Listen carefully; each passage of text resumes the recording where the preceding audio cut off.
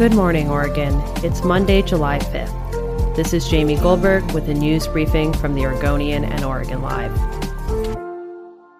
Before we start, a quick thank you to our sponsor, Pacific Source, for supporting the show.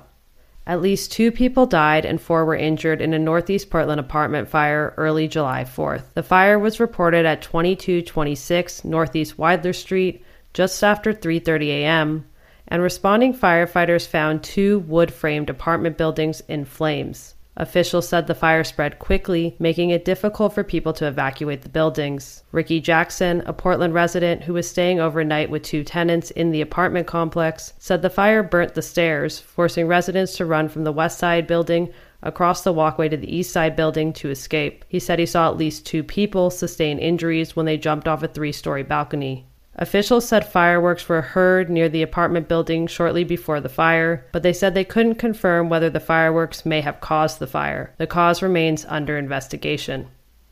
Despite having days of warning about the incoming heat, neither Portland nor Oregon was completely ready for the unprecedented heat wave at the end of June, a review by the Oregonian Oregon Live found. At least 94 people statewide died due to heat during the heat wave. People who study heat waves say that number could have been far lower. While elected leaders, public health officials, first responders, emergency room physicians, and volunteers scrambled to sound the alarm and respond to residents in distress, they were outmatched. The effort was hampered by inadequate preparation and lacked collective urgency in communications with the public.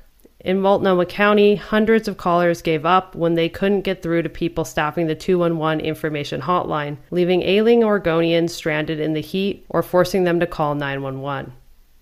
A signature-gathering drive to put a recall of Portland Mayor Ted Wheeler on the ballot has the most potential to succeed of any such attempt in recent memory, despite a lack of big money behind it. That effort, which would require close to 50,000 valid signatures, is being closely monitored by political operatives, campaign consultants, and current and former City Hall staffers, according to more than a dozen of them who spoke with the Oregonian Oregon Live. A fired-up but modestly funded band of activists who despise the mayor's stewardship of the police department and what they see as his tendency to cater to the business community will make a 3-month push to force Wheeler back before the voters this fall, less than a year into his second term. No Portland mayor has ever been removed through a recall effort.